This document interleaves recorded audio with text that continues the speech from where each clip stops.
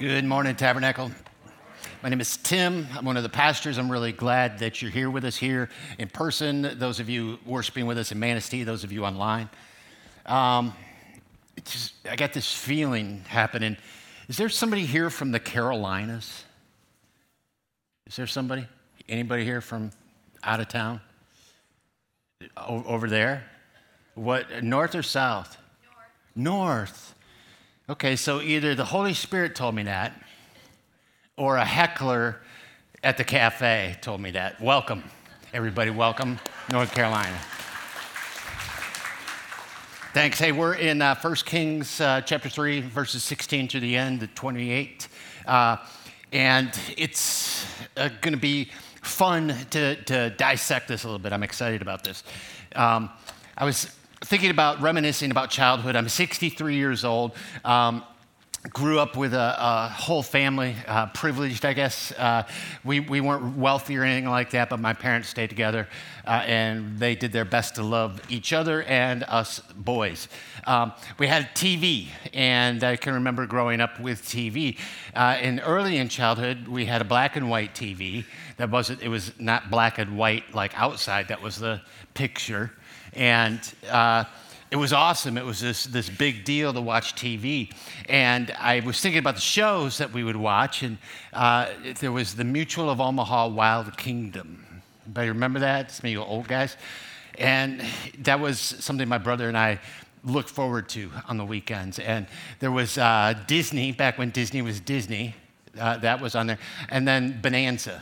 Watched it. My mom was a Western nut and knew all the characters, and it was fun to grow up in that time of life. It was very innocent. And then we fast forward, and I get married, and that was a very good thing. I don't want to segue. I got married, and then things went downhill. That's not it. Stop it.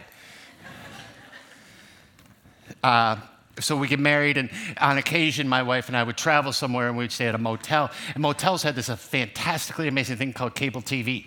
And we would watch cable TV together. And we'd sit there, and by watching, what that meant was for 45 minutes, I would flip channels, right? Like, oh my gosh, look, they have this and this and this. And she's just blinking over there going, I think I need to hit my husband, right? So that, there's this cable TV, and now there's this vast variety, and it's like, oh, variety is wonderful, it's really good. And you fast forward a little bit further, and I'm at one of my brother's house, and he happens to have cable TV, and we're sitting down, and we're going to watch some shows, so I'm sitting there conversing, and let's watch this show, and this show came on that I had never seen, and never heard of, and really had no interest in, but I was with my brother, and it was called Judge Judy. Anybody remember Judge Judy? And so that's way back, time machine kind of. And, watching Judge Judy, and I'm this innocent northern Michigan boy, and, just pure as the driven snow.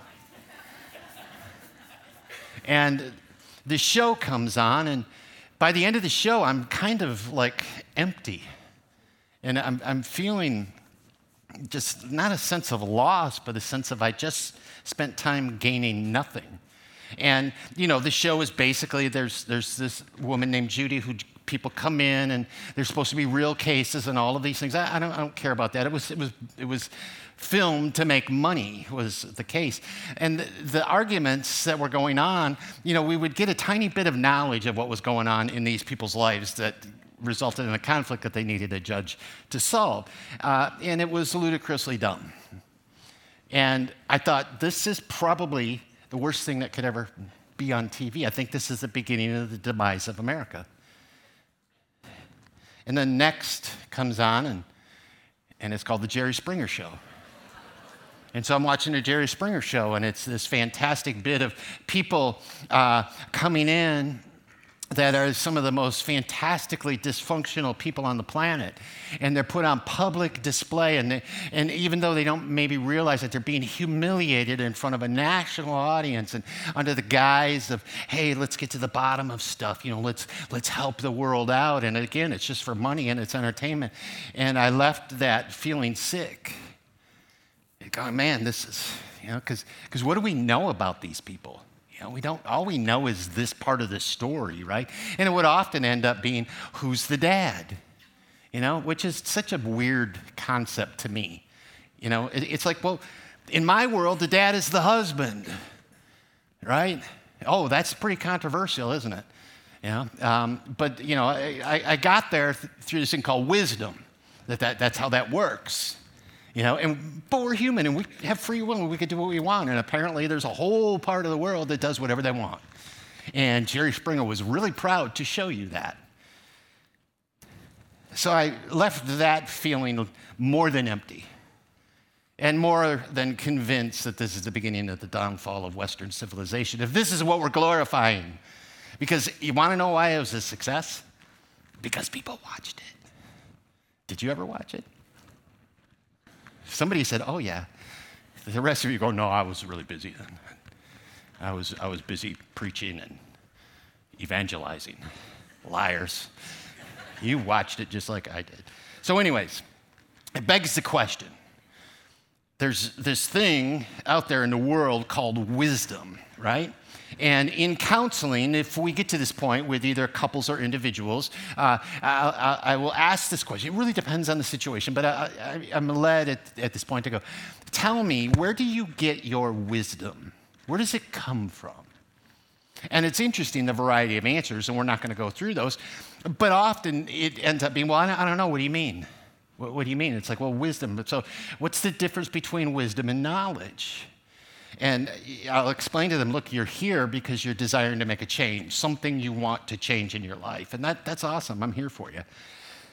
Knowledge can be helpful, but wisdom is going to be your answer. And so we need to differentiate. So what is knowledge? Knowledge is the accumulation, basically, of facts, of information, of skill. That's what knowledge is. So you have people that are skillful guitar players, skillful pool players, right?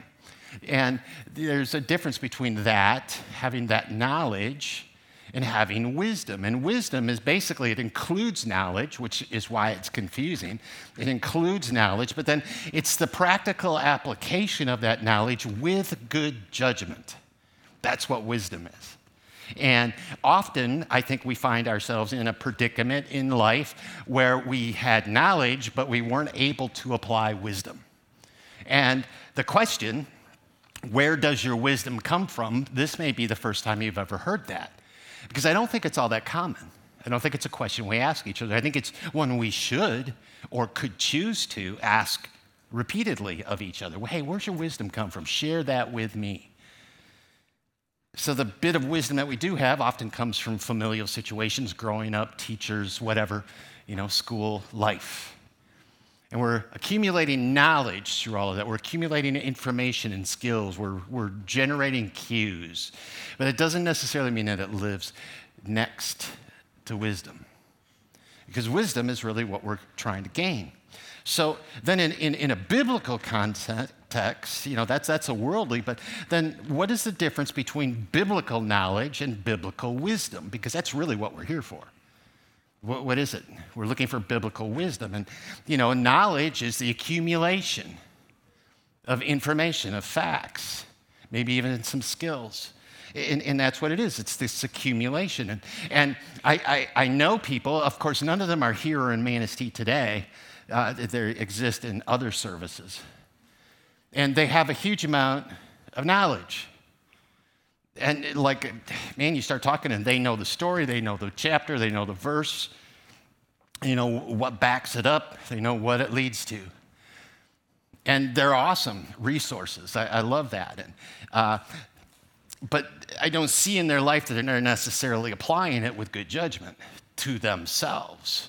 They're really good at applying it to someone else, but not to themselves. So I think the difference between biblical knowledge is then when we take that next step and we apply it not to the person next to us, but to myself. Here's the biblical wisdom God has given us. And he's asking me to stop looking at the world and stop making excuses and go, I'm going to reveal, you might need to change this about you, Tim. So Tim's going to try to change. And he's going to show me how. And he's going to give me this grace because I'm not going to succeed the first time necessarily. And we're going to take that wisdom and we're going to put it into action. And that's what he's asking us to do. That's the difference between biblical knowledge and biblical wisdom. So if it's that simple, which I think it is, doesn't mean it's easy, but it's kind of simple, then why don't we all just go do that this afternoon? Why don't we just all go be wise? Wouldn't that be cool? Yeah. Maybe rather than saying, hey, goodbye, have a good day, we say, goodbye, be wise. All right? Hello, are you wise? I don't know. So then the next question that we're going to ask is, well, how do we get it? If that's really what I want, if I desire a change in my life and I need wisdom, and since I'm a follower of Jesus, I need biblical wisdom, not earthly wisdom, because earthly wisdom exists and it shows itself in Judge Judy and the Jerry Springer Show. That's earthly wisdom. It's for self-gain and self-profit. That's it. Biblical wisdom is different. So how do we get it? Maybe you've said yes to Jesus. Maybe you've thought about it and haven't. Maybe this is the first time. Maybe you've been a long-time believer. Maybe you've been a long-time follower. Maybe you've been a long-time laborer. I don't know. But I think it's appropriate for each and every one of us at this stage, at this moment, to focus this sermon just on self. Okay, how do I receive biblical wisdom? And this is not a prosperity gospel message, because I'm not promising you anything but heartache and change. Right? That's it. It's hard to change.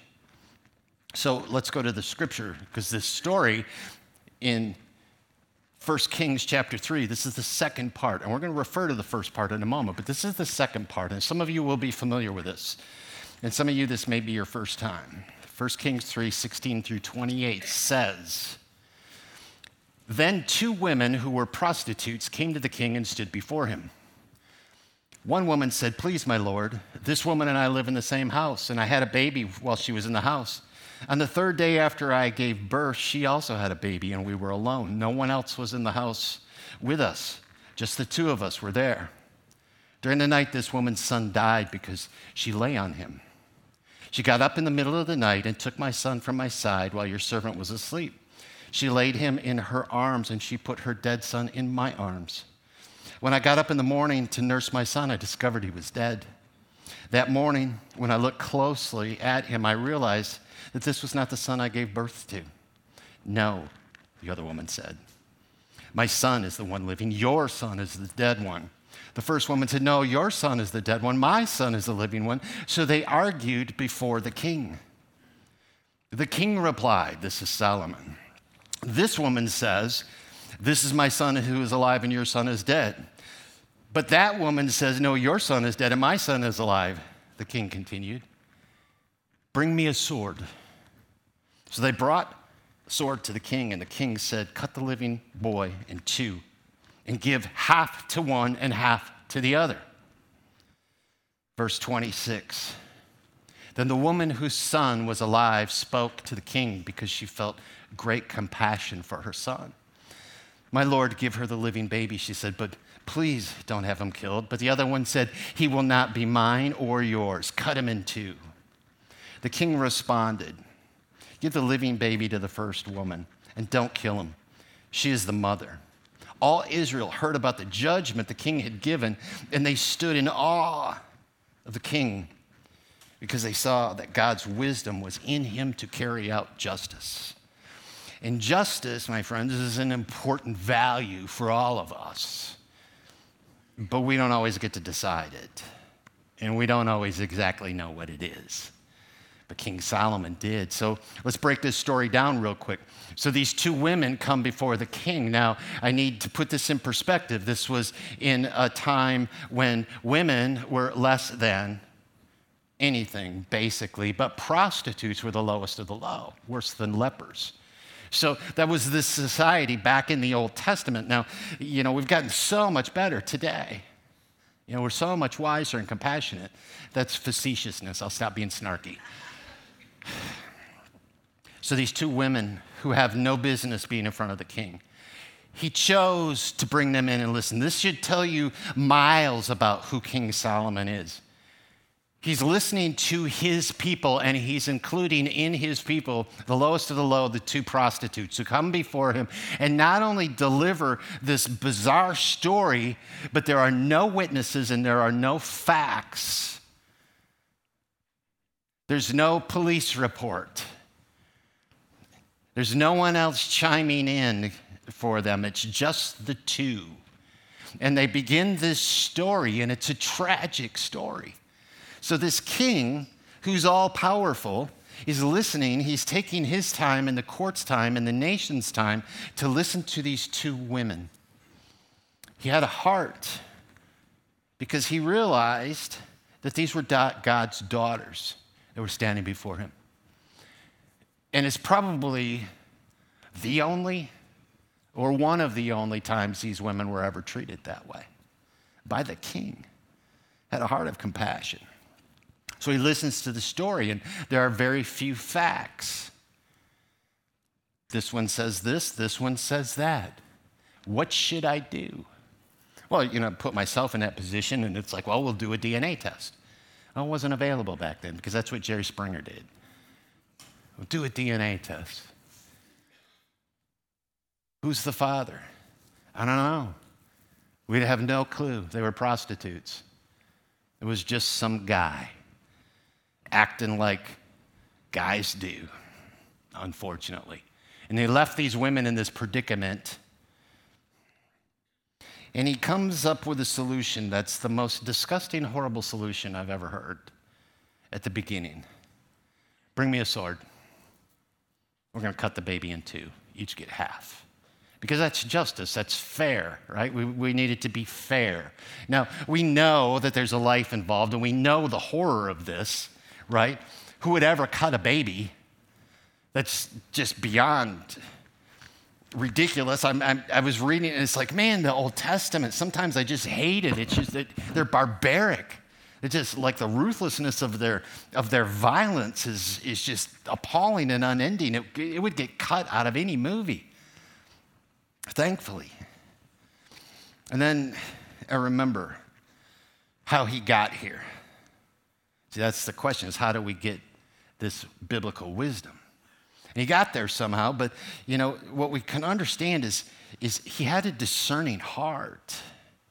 See, he isn't just this dumb person being an MC. There's something about Solomon. He knows what's going to happen. Now, we're never going to be Solomon. Scripture says very clearly there's going to be one, only one. There'll never be a man on earth, a human like him. So we're not striving to be Solomon. We're striving to be like Solomon. And who was Solomon like? Solomon was like God. It's like Jesus. That's who Solomon was like. So the mother of the live one, her true heart shows. And I believe Solomon knew this ahead of time. And when he makes a suggestion, because he had them bring the sword, and this is the king, he can't lie. He can't pull a trick move if both of them are terrible women and cut the baby. He's not going to go that far. So he had to have faith in what's going to happen. And the one woman, with her compassion, with her love for her son, says, no, I'll tell you what, my rights don't matter right here, but my son's life does. This baby's life matters. Matters more than I do. So let the other woman have the baby just so that they don't die. Self-sacrifice, just ridiculous. Out of the tragedy of a mother rolling over on her baby in the middle of the night, something that could happen to any earthly woman, and there's no fault, there's no blame, it just happened, but it turns into this ridiculous thing. And the other woman says, in the most Jerry Springer way possible, kill him, cut him in half, neither of us will get him then. You can't be happy and me sad, we both have to be sad. That's the answer to the question. So how did he get there? Well, we have to go back a little bit. We have to go to verse 7 and 8 out of this same chapter 3. And in 7 and 8, it's this moment when Solomon does something incredible. He says, Lord my God, you have now made your servant king in my father's David's place. Yet I am just a youth with no experience in leadership. Your servant is among your people you have chosen, a people too many to be counted or numbered. So give your servant a receptive heart to judge your people and to discern between good and evil. For who is able to judge this great people of yours? Did you catch it? Give your servant a listening heart. Help me discern. Give me a listening heart so I can discern what? Good from evil. Because it's such a vast group of people, it'll kill me.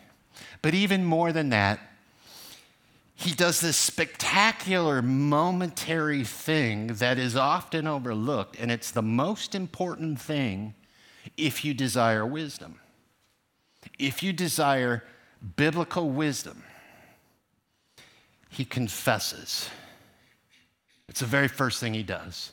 Solomon confesses. What does he confess?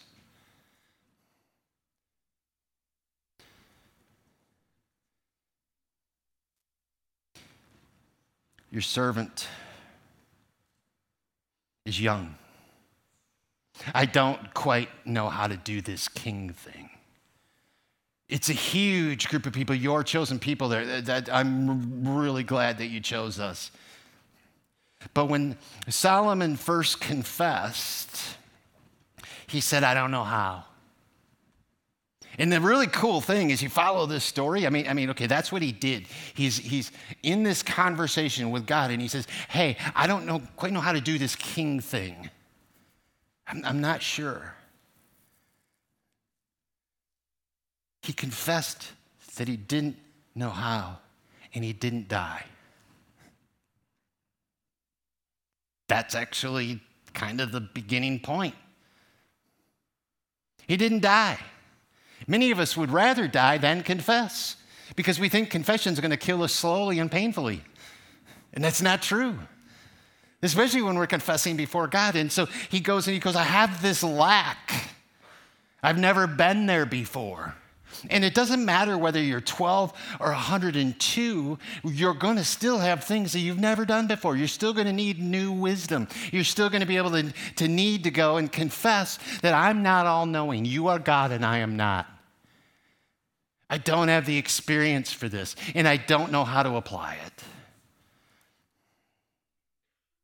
So the first thing he does is confess. Solomon confesses. You know, there's this thing called humility in order to be able to confess.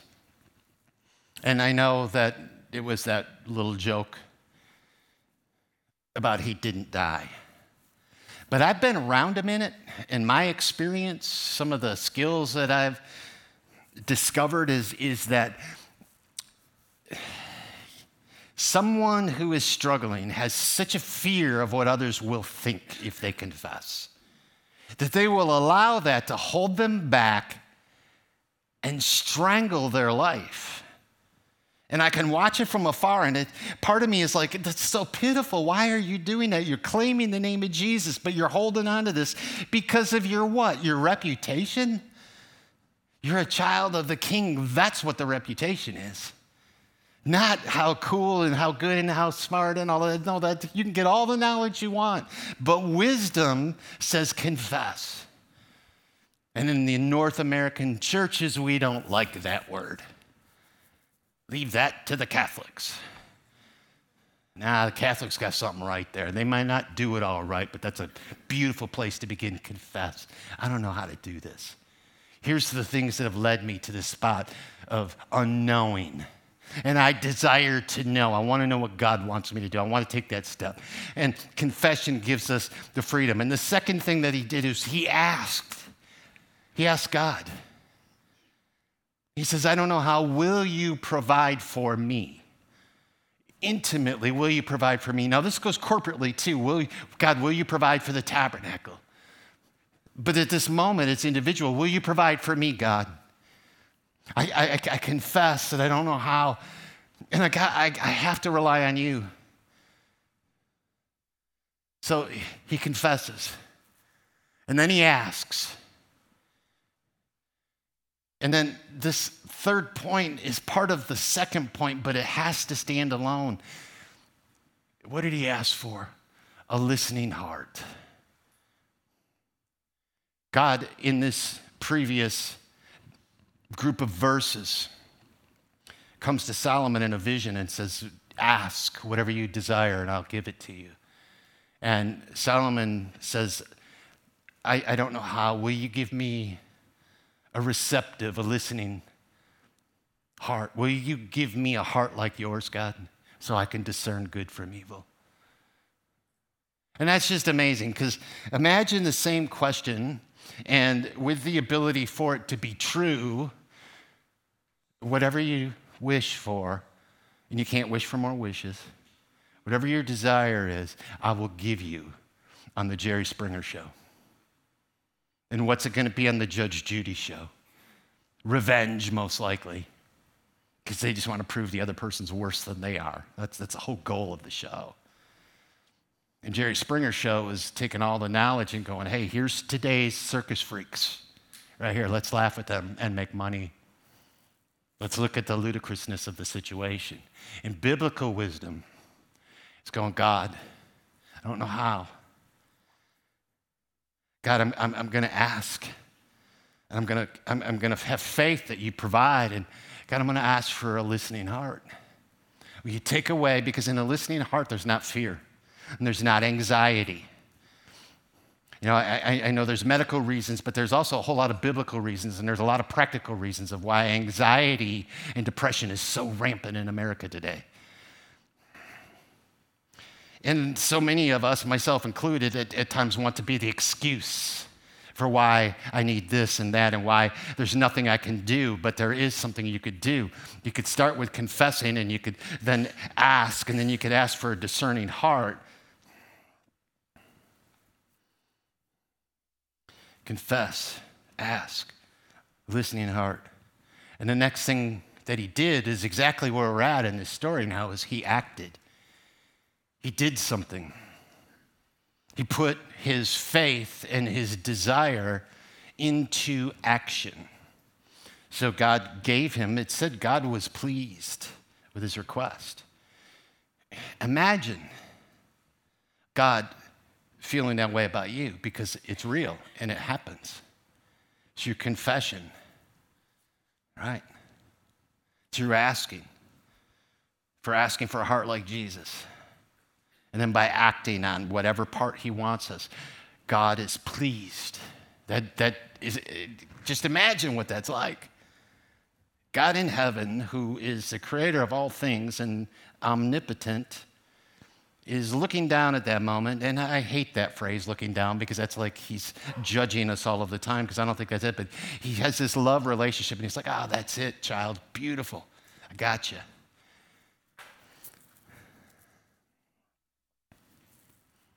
I remember one of my brothers named Randy was a pastor up at Faith Reformed Church forever.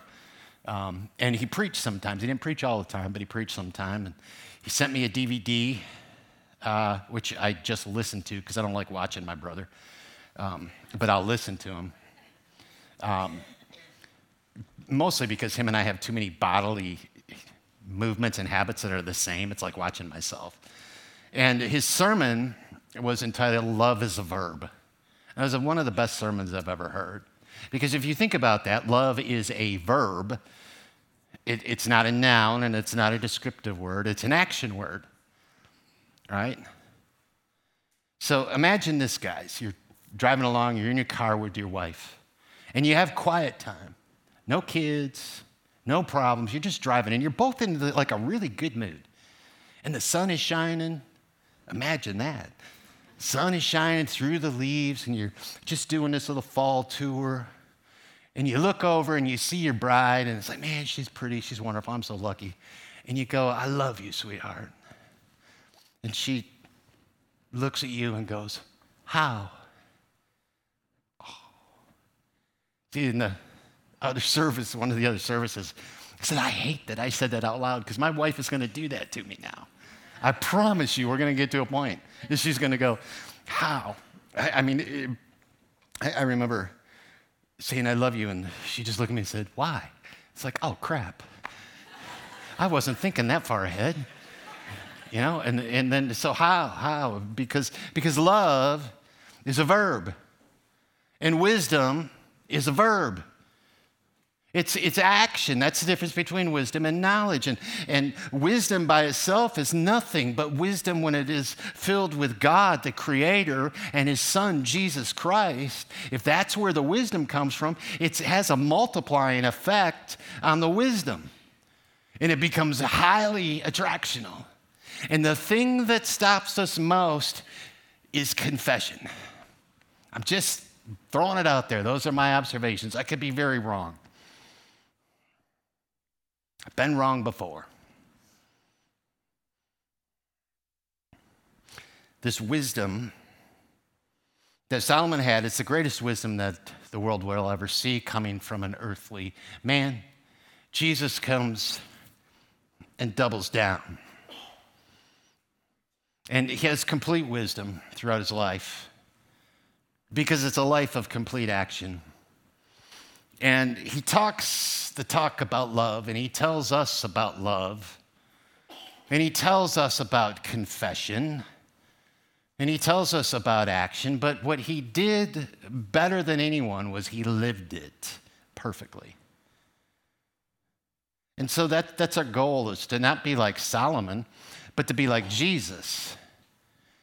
And to be like Jesus, the beginning part of that, if you remember, is going, hey, Jesus, I think you're real. I want some of what you got. Can you help me out?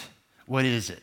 That's the beginning. That's the first confession. Because the first confession is, I really don't know how to do life. What I've done so far has created turmoil and misery with moments of happiness, but I've never experienced joy. In fact, most of my life, if I write it down, involves depression and anxiety and worry and blah. And I desire that to be gone, because the fruits of the Spirit are completely different than those. And Jerry Springer and Judge Judy bring you that list of those. Stop living that way and start looking for wisdom and apply it. And here's the most awesome part of it, is that God isn't going to go, okay, here's the wisdom, all the wisdom you need in life, and it includes all the things you need to change about you to be more like Jesus, and he dumps it on you, because if he did, it would crush you and kill you. And that's not who God is, because he's a loving God with a wise heart, with a listening heart. If God has a listening heart, what is he listening to? You. That's what he's listening to. He desires that relationship, that conversation, and he just wants you to listen likewise. And he's going to give you this little part of your life to work on. He's going to say, when your wife says, how do you love me? Stop jumping out of a moving car. Stay in it. Struggle through an answer. If you don't know what she wants to hear, ask her. Say, help me with this. Because nobody's asked me that question ever before in my life, and now I'm scared because you're a woman and you're smart and pretty, and I'm a guy and smelly and dumb, and I don't want to lose you. Because I'm better with you. Will you tell me how? And still today, there's going to be a guy who leaves this room that would rather jump out of a moving car than admit he doesn't know how. Sorry, guys, man. I hope you don't get that question on the way home. Wives, you do not have permission to use it as a weapon. Because the guy can ask you the same question. See, what's the wisdom for? Well, earthly wisdom is for our own gratification, our own glorification, our own building upness. That's what the wisdom is for. I mean, think of some of the incredibly wise and or intelligent people that, go throughout history, and so often it's like, wow, that guy was a genius. Yeah, he was a genius, but he was a moron because he didn't love Jesus. Yeah, it's impressive. She could sing. Her name was Taylor, and she could fill huge stadiums and make billions of dollars. Yeah, but does she know Jesus? She might be wise in music. I don't know if she does or doesn't. That's not a judgment. I'm just saying sometimes we hold people up who don't have what we truly desire.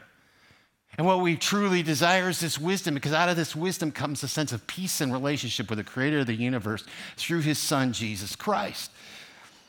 And we can go through our day with confidence Isaac said it best, right? Why am I so small?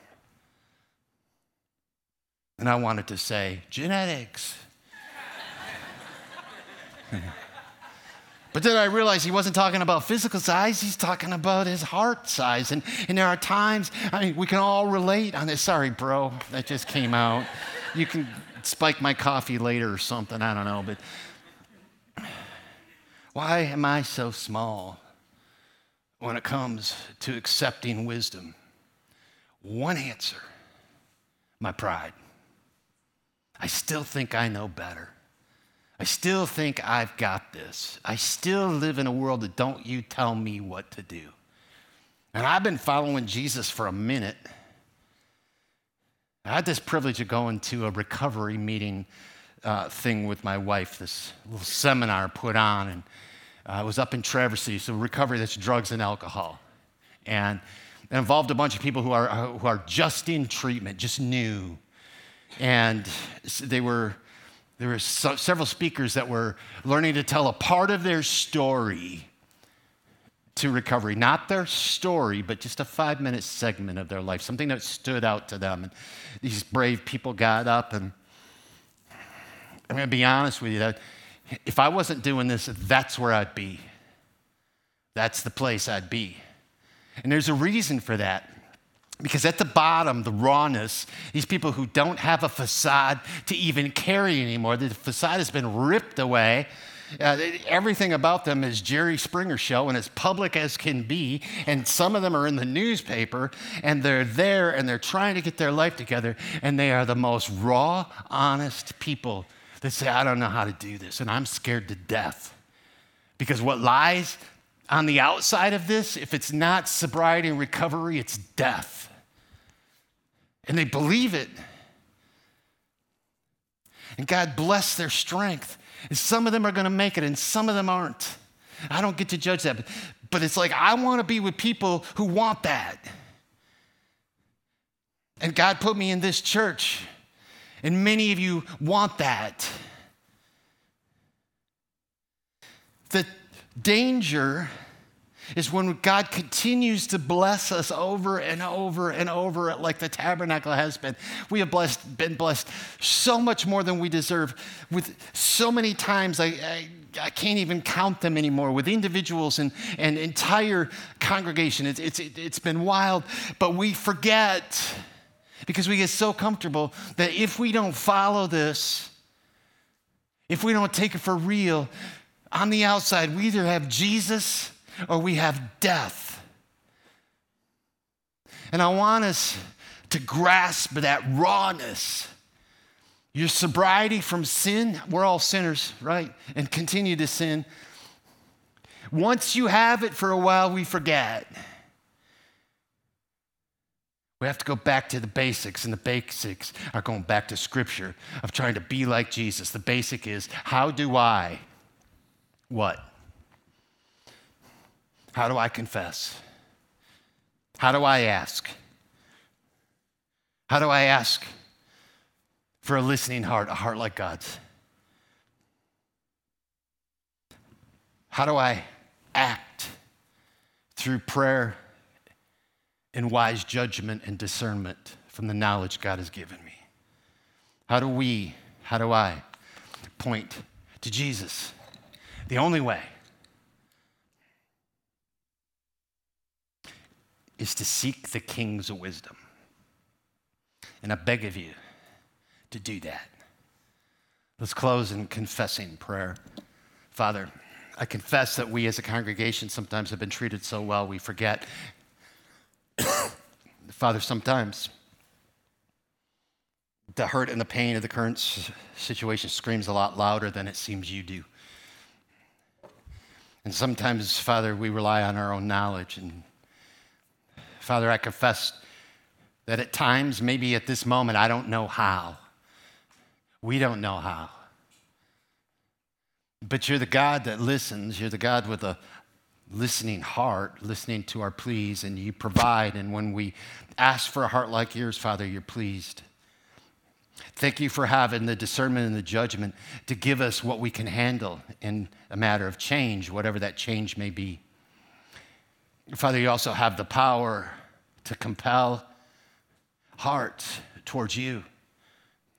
Hearts are drawn to you, and that may be happening now. And you say, I don't know how to have this Jesus. Then ask. Ask for this Jesus. Confess you don't know. Ask. Father, we praise you for being the owner of cattle on 1,000 hills. And it's not about money, Father. It's about the amount of wisdom you've got to pass out. It's never ending. May we never stop seeking. In your blessed name, amen.